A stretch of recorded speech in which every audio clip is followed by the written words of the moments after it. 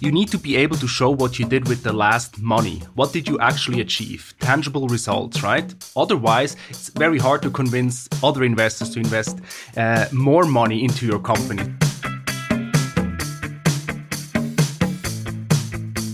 Welcome to the Swisspreneur Show, a podcast about startup stories and learnings from experienced entrepreneurs. Here's your host, Sylvan.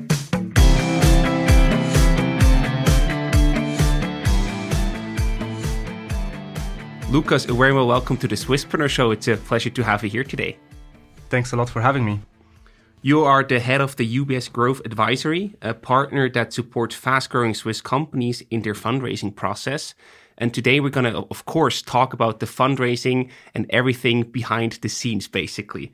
Before we talk about the processes, the do's and don'ts, I want to talk about the current market development.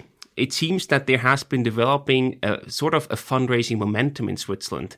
Can you talk a bit more about the recent developments there? Yes, of course. Thanks for the question. It's true, the fundraising or the venture capital investments in Switzerland grew a lot over the last years. Last year, over 2 billion were invested in Swiss startups and scale-ups. So that's a big growth compared to, let's say, 5 years ago. And even COVID-19 didn't really do much to reduce that. So the sector as a whole actually got through the crisis quite well. And that's surprising, right? Because you think that from the investment perspective, startup risk investment is probably the first thing that you would cut as an investor. That's true. We also were surprised that the reduction in investments was only small in 2020.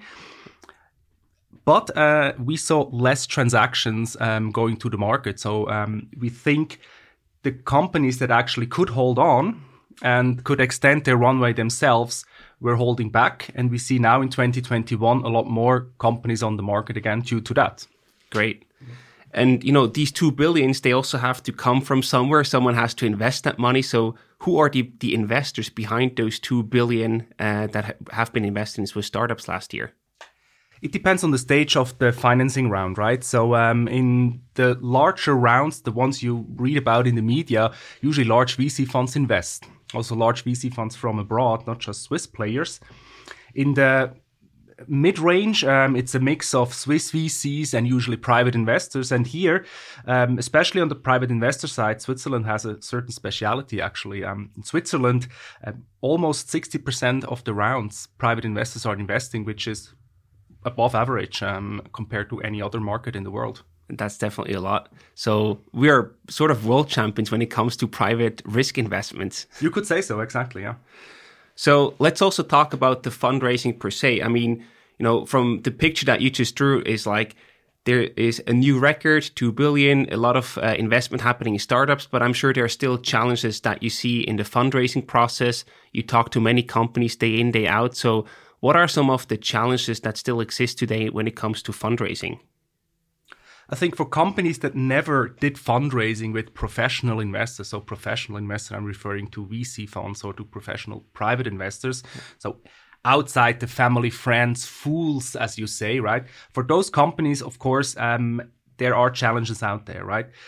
Because first of all, you need to be ready. You need to be ready to talk to that type of investors. You need to be ready when it comes to the company stage, so the milestones, the achievements you can present. Mm-hmm. But you also need to be ready in terms of documentation. You need to have pitching experience to really, be able to pull off such a fundraising process. Makes sense. On the other hand side, access to investors sometimes is also limited. There are, of course, investors out there that you contact freely, but a lot of investors, especially on the private side, they're not that easy to get to for a startup. So you need to get access to those investors. So that's also sometimes a bit of an impediment. Also, again, depending on the stage, right?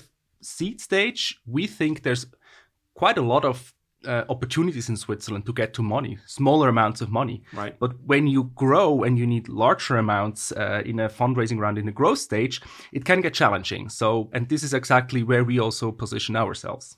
Yeah, people in the ecosystem, they also often call that the valley of death, where you have the first financing that you can get pretty easily from business angels or other private investors, but then to really scale things up and raise multiple millions, that's super tricky still in Switzerland. That's true. Switzerland still lags behind some markets like Israel, Scandinavian markets, or of course also UK and US in terms of that.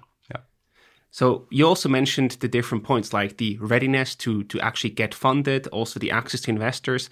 I'd like to go into a bit more detail there if possible. So readiness, what does that actually mean? When is a good time? When are you actually ready as a company to go ahead and start your fundraising process? What do you need to get in order before doing so? In terms of readiness, again, like the stage is key. You need to be able to show what you did with the last money. What did you actually achieve? Tangible results, right? Otherwise, it's very hard to convince other investors to invest more money into your company. So it needs to be clear, what you already achieved and where you're exactly standing in the development. And then the preparedness in terms of documentation, that can mean a lot. I mean, for professional investors, you need a data room in place. You need to have a professional pitch deck in place. You need to have pitching experience. You really need to know your story when talking to those type of investors. So that is a part experience, but also you can refer to advisors like UBS to help you with. Makes sense. I think that the most important point that you just mentioned there is usually you do raise funds, right, as a company to then achieve a certain milestone. That's all part of the story that you come up with. And if you then hit that, then you're basically ready for the next round. That's correct, yeah. Mm-hmm. And access to investor is another big topic. So, I mean, there are, of course, public VCs that you can just Google and then see who's the partner there. But how do you actually get access to the right investors and also identify the right investors for your company? That's not that easy. I think with VCs, usually they are pretty specific online, what they're looking for, what type of sectors they invest in, what type of stage they're investing in. But with all other investors, if you don't really know them, it's very hard to figure out if they're actually the right ones for you. So this is where a UBS or a broker in general can help a lot, because we know our investors, we know our clients, and so we can approach the right ones or presumably the right ones to have a higher chance of success. In that regard, all the people often talk about smart money. In what way can you also identify before actually working together with a potential investor whether they can add to your company besides just the monetary aspect?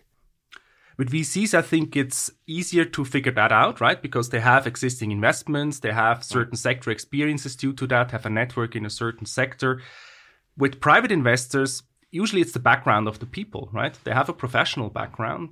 They're usually entrepreneurs or were entrepreneurs. They're coming out of entrepreneurial families. Mm-hmm. So they have the same type of experiences and network and know-how. But of course, it's not exactly the same as in a VC fund, right? We're talking about private individuals that have their own experience as entrepreneurs and usually have maybe sold their company already or even are serial investors in a certain field. So you can learn a lot from those people as well. Got it. And are there also any events or matchmaking services where you can actually meet investors and see if there's a good fit? Is there any particular offering or event that you could recommend? In Switzerland, there's actually quite a lot of such events. Not maybe over the past 18 months, right? A lot of those events became hybrid or completely virtual, which not always is the easiest, when you pitch and when you want to get to know people, mm-hmm. because it's also about the personal connection you can build up. It's harder online. But there's many pitching events in Switzerland. You can find those on the relevant platforms, that you can check yourself. I mean, I wouldn't be able to recommend a specific one. I think it depends in what sector you're working. There's specific events for fintechs. There's specific events for other type of like healthcare companies, medtech companies, etc. In the biotech field, you have specific events. So I think, as a startup, you need to figure out yourself a bit, what is the appropriate platform and the appropriate event for myself. Right. So let's say you have your story aligned, you reached a milestone, you also have your pitch deck ready, you identified the potential investors that you want to go after.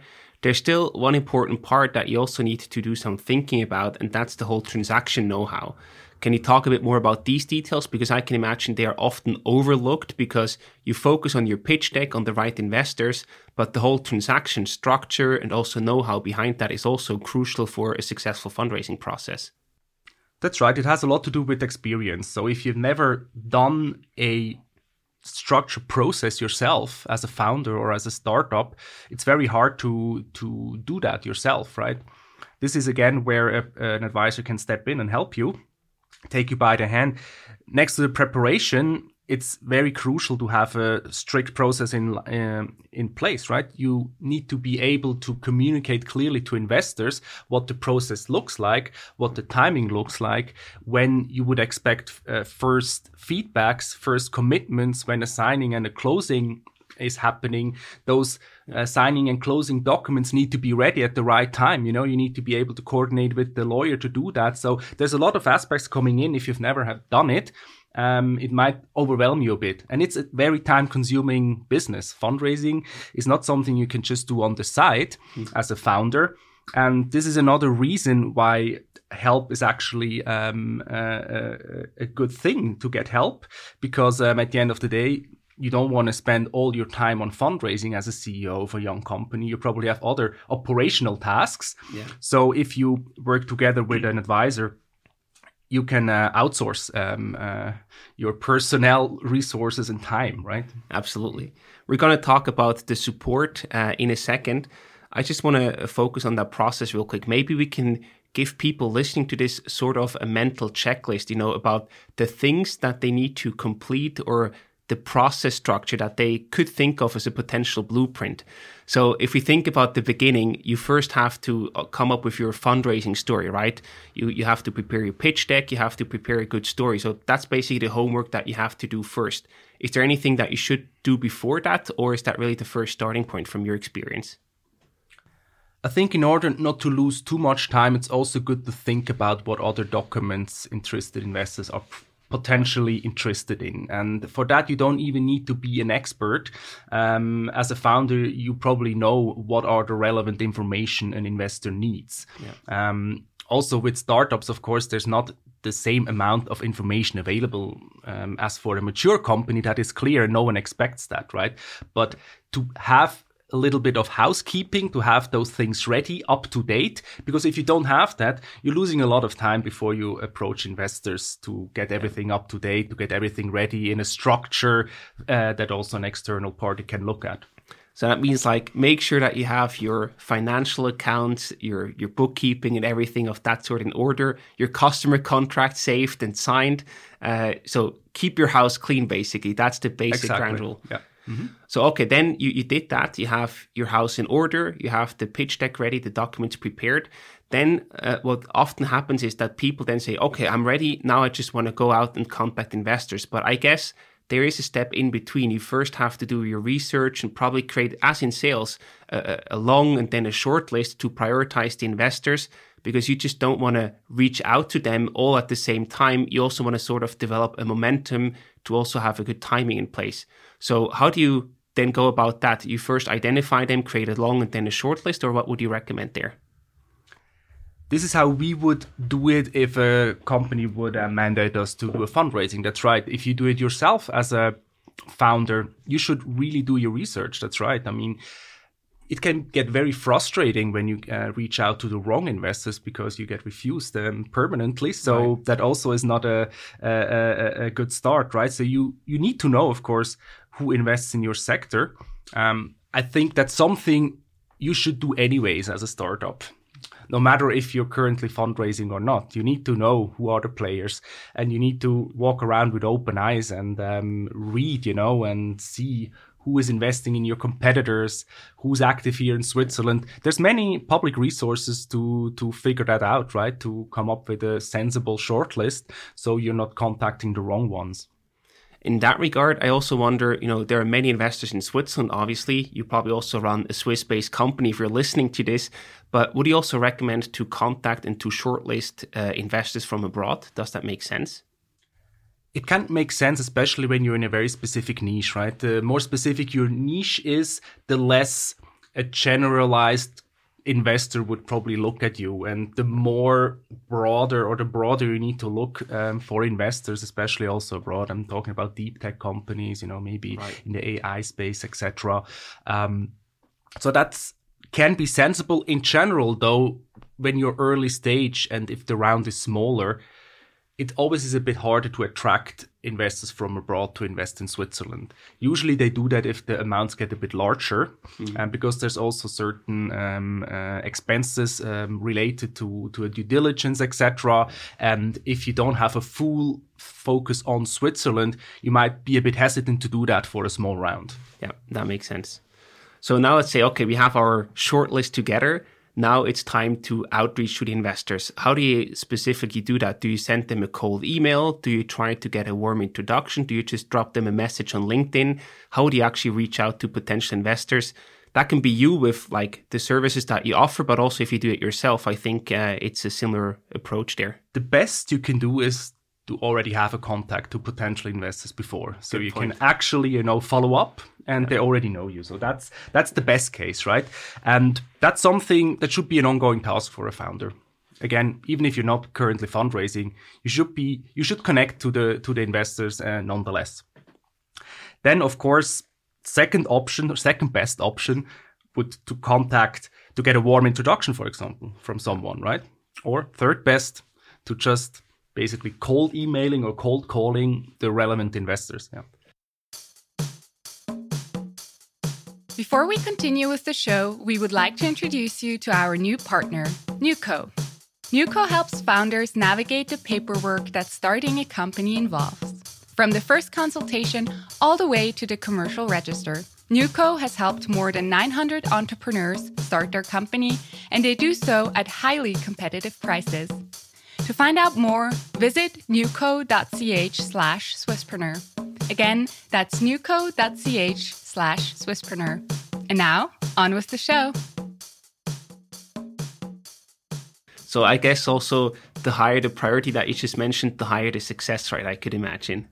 Definitely. I mean, a warm introduction or an existing contact, I would say there's a clear correlation to with regards to success versus like a cold approach. Yeah.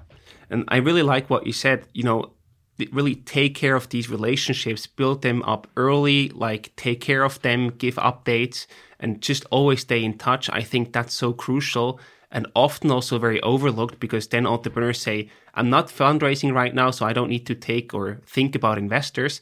But then when you actually do want to fundraise, that can pay off big time and speed up the process significantly. Big time. I agree. Big time. Yeah.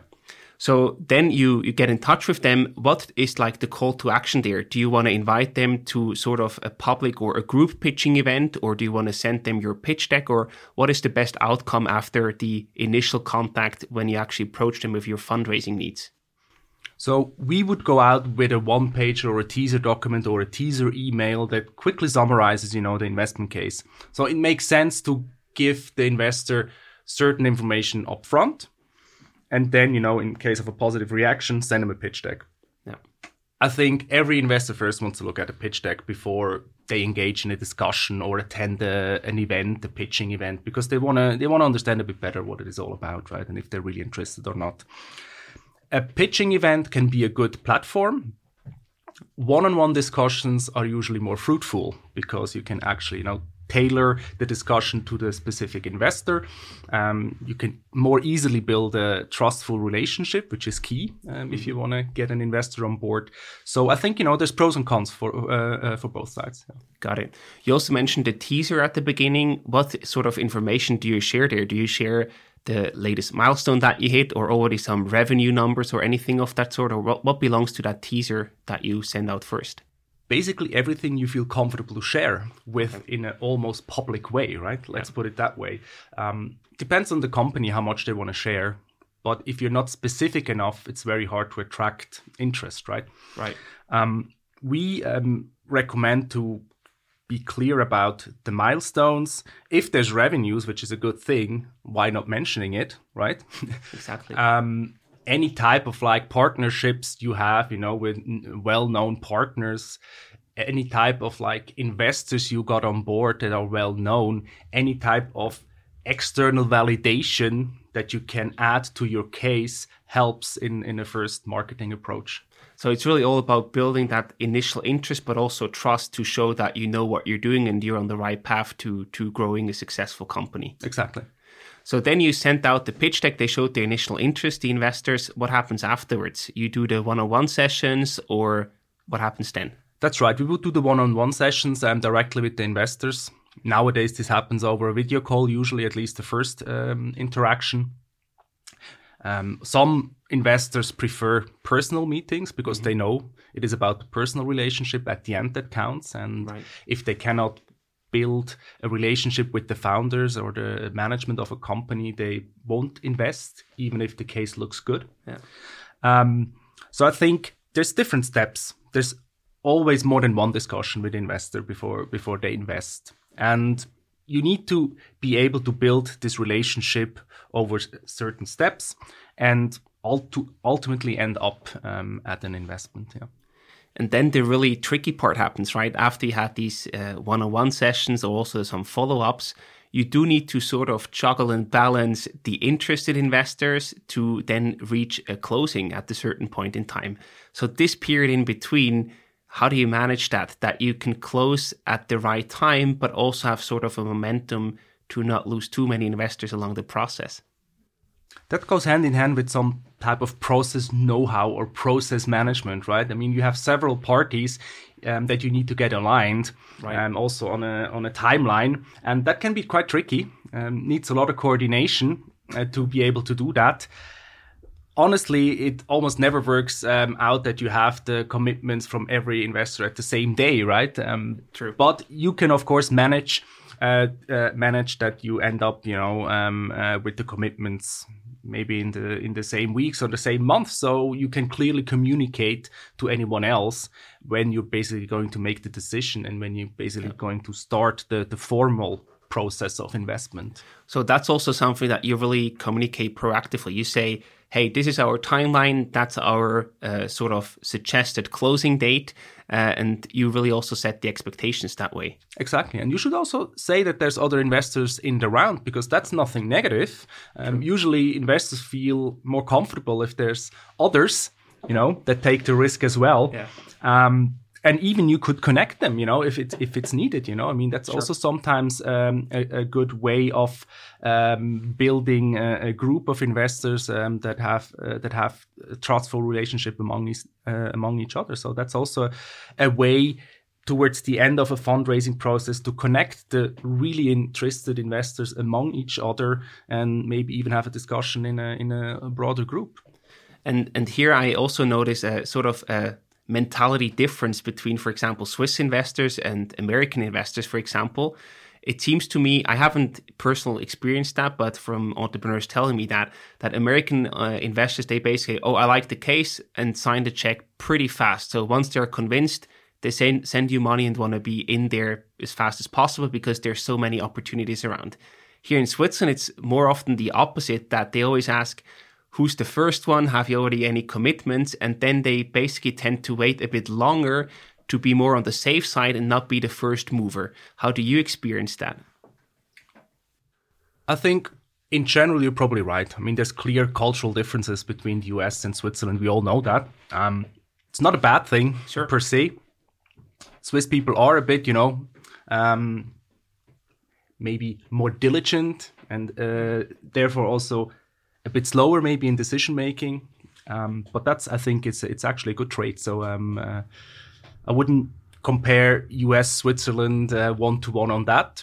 Fair point. Clearly, for a startup, it's easier if investors just invest without asking questions. But I think in the long run, it's probably better for the startup as well, or for the young company, to have diligent investors and have diligent and deep discussions before an investment happens. In that regard, would you actually recommend to already have 1 or 2 commitments before you then open up to the other investors? Would that help you along the fundraising process if you already have some funds committed that you can also show off to the other investors, the potential investors? Well, that brings us to the term lead investor. So a lead investor, of course, is always a good thing, because the lead investor takes over the due diligence work. including the valuation, etc. And then any type of co-investors, of course, have a much better basis for decision making. That's always a good thing. Sometimes there's a bit of a chicken and egg here too, right? I mean, once you have the lead investor, it can go very fast, but it's very hard to get it. Yeah. So ideally you have one. It will help a lot, but that's not something you can necessarily influence yourself too much, right? If you have one, it's a good thing, and chances for success are higher. Yeah, makes sense. And then basically the last step is the closing, I assume. So you have the commitments coming in, and then it's probably much more about the legal paperwork that you have to get done. Or is there anything specific that you should pay special attention to in that last step of the process? I think it's mainly, that you have the contracts ready, depending on the instrument. Is it equity? Is it convertible, for example? That's something you should definitely have ready, not to lose time at the end and have investors waiting, right? I think that's the main part there, to do this in a professional and quick fashion, to basically execute the transaction then at the end. Other than that, there's of course certain aspects. If you need to go through a capital raise, there's certain timing issues you need to consider, which are legal requirements, and you need to be, of course, be fit on those topics too, and make sure that it, works all out at the end, on the timeline. Yeah. In that regard, you also mentioned equity rounds versus a convertible loan, basically. Do you see any trends that one is becoming more popular, or how does your structure look like in the investments that you support? We support in both structures. So I think it's more a preference on the investor side. Some investors are okay with convertibles. They don't mind. Let's put it that way. But there's also investors that want to know the price. They want to know how many shares they get. Yeah. So, and this is, of course, when the convertible is not very helpful. Convertible is good because it's quicker. You don't need to go through a capital raise. It's an easier document. So if you need to raise funds in a bridge round in a quick fashion, it's a good tool. Usually a good tool with existing investors because they already know you. It's a bit more difficult if you want to bring in new investors with a convertible. Yeah, makes sense. Now, so thank you for sharing all the process details here. So we see it's a very complex process. It's also a lot of work and time involved there. So you mentioned already several times that you can either, do that on your own and really dedicate a really big amount of time to do it yourself, or you can get help from a potential broker. So first of all, who are the different players out here who could support you on this process? There's many different players out there, and I think it again depends a bit on the stage of your company. So in seed rounds, in early stage rounds, where the amounts are smaller, where also different type of investors invest, usually like smaller private investors, business angel, etc. Platforms and crowdfunding platforms can be a good tool, right? Because ultimately they're also brokering over a platform. Right. True. When you get to a stage where you need bigger amounts of money, let's say more than 2-3 million, crowdfunding is a bit limited usually, right? Then you need investors that also have a bit more firepower, that come in and can potentially even participate in follow-on rounds later on. So more like long-term investors that have the capacity to do so. And there it gets harder and harder with the access, right? Of course, certain startups have a brilliant private network already, or through their existing investors. But if you don't have that, it's good to get help, to get access to those investors. And this is where a broker or a fundraiser like UBS can help a lot. Got it. And, with everything, there are also advantages, obviously, but also disadvantages when you actually work with a broker. So can you quickly share your thoughts about the pros and cons of working with a broker for your fundraising process? Sure. I think it's basically a summary of what we discussed so far, right?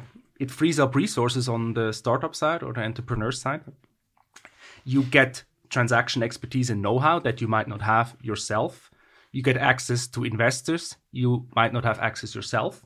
And then a good reputation of a broker can actually also help elevating your own reputation in the market, because it sort of like serves a bit as a validation of the case as well, also for investors. Right.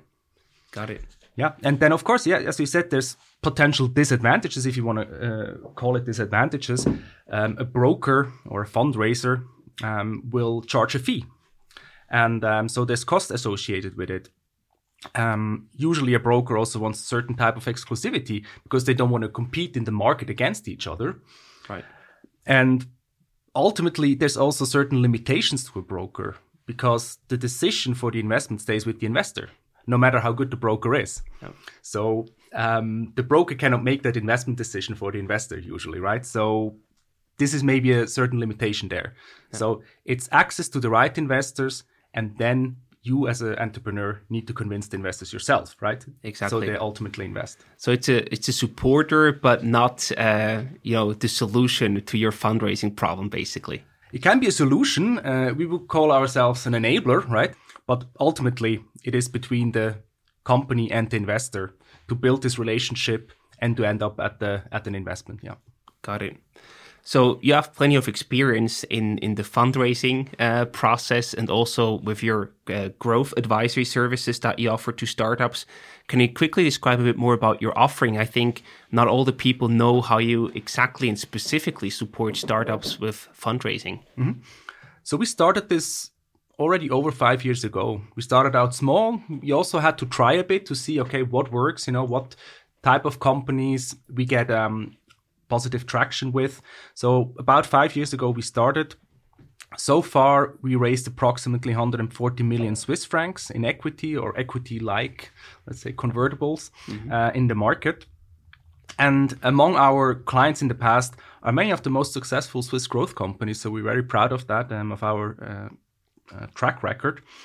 So how does it work? We're working on a mandated basis, and then we exactly do what we discussed before. We help in the preparation of the transaction. We then, take over the whole process with the investors. We contact them. We coordinate them. We make sure that the information exchange works well. We make sure that the company is prepared. We make sure that the investors get what they need in terms of information. And then, ultimately bring the parties together and manage the whole process up to closing. And there you also have a sort of a USP that not many services can offer, because you're basically also a bank with a large network and client base. So why should actually startups work with you, with UBS? It's what you say. I mean, as the largest Swiss bank and the largest wealth manager, we have a very deep network of potential investors that you usually don't have as a startup. Yeah. So this is clearly a USP. But it's not just the size of the network. It's also the know-how about the network. Because we talked a lot today about the right investors and to know what investor looks for what. And that's not such an easy task. And then it's the expertise and the track record that also plays in. If you are a fundraiser that has a good track record, that can present a good track record, you're also more attractive for investors, because they know, okay, you're a professional party, you know what you're doing, you are successful in closing such transactions, and you bring a high quality deal flow to the investors. These are things how we can differentiate ourselves on the investor side, right? Yeah, absolutely. And in that regard, of course, startup founders also ask themselves, okay, if I choose to work with a service like yours, what are the costs associated to that? So how does your business model work, basically?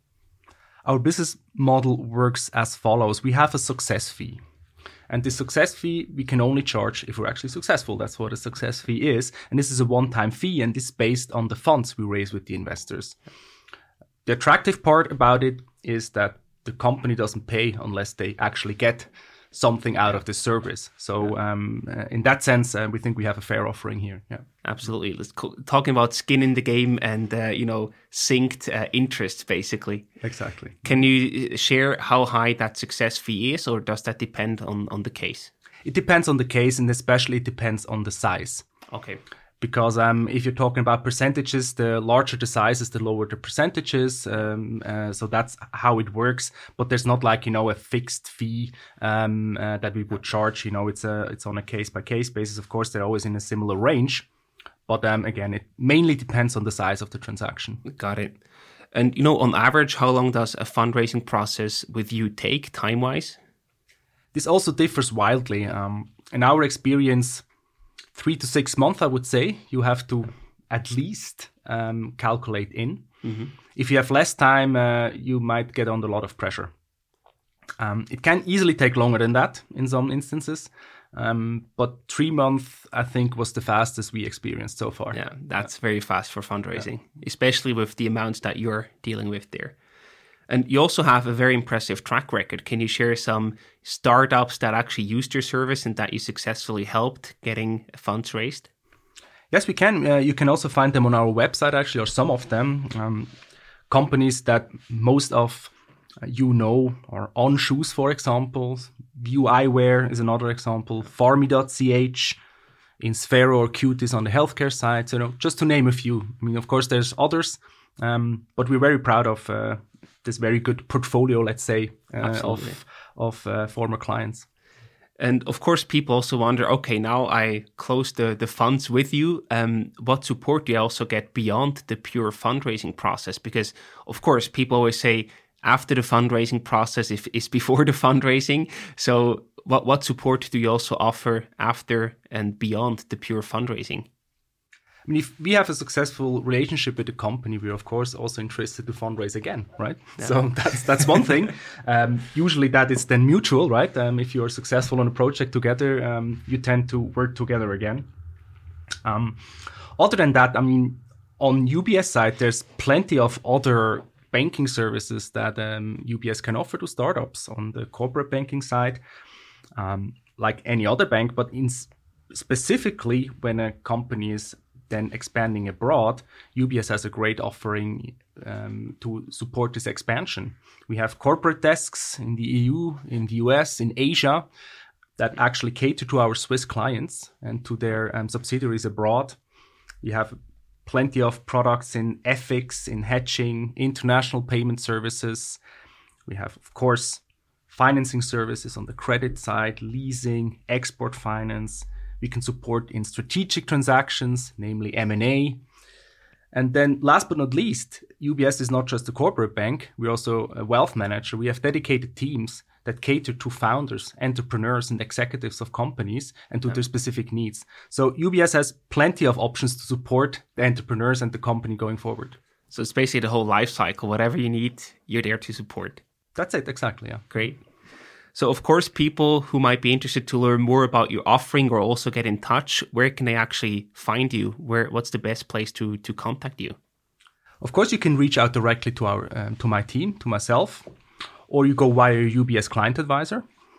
And then we also have a homepage, ubs.com/growth advisory. You'll find information on there, and you can also get in touch over the website with us. Fantastic. So I think that was a really cool deep dive into the fundraising world of Switzerland. Is there any last tip or any last comment that you would like to share with startups looking to raise funds out there? I think about how you want to do it. Want to do it yourself? Do you want to have support? And then, of course, choose your partner wisely. I mean, choose the right partner, the right advisor to support you. And do your own due diligence, of whom you want to work with. And that's a good ingredient then for a successful transaction. Absolutely. Lucas, thank you so much for stopping by. And we wish you all the best and lots of many more successful fundraising rounds. Thank you very much, Simon. Appreciate it.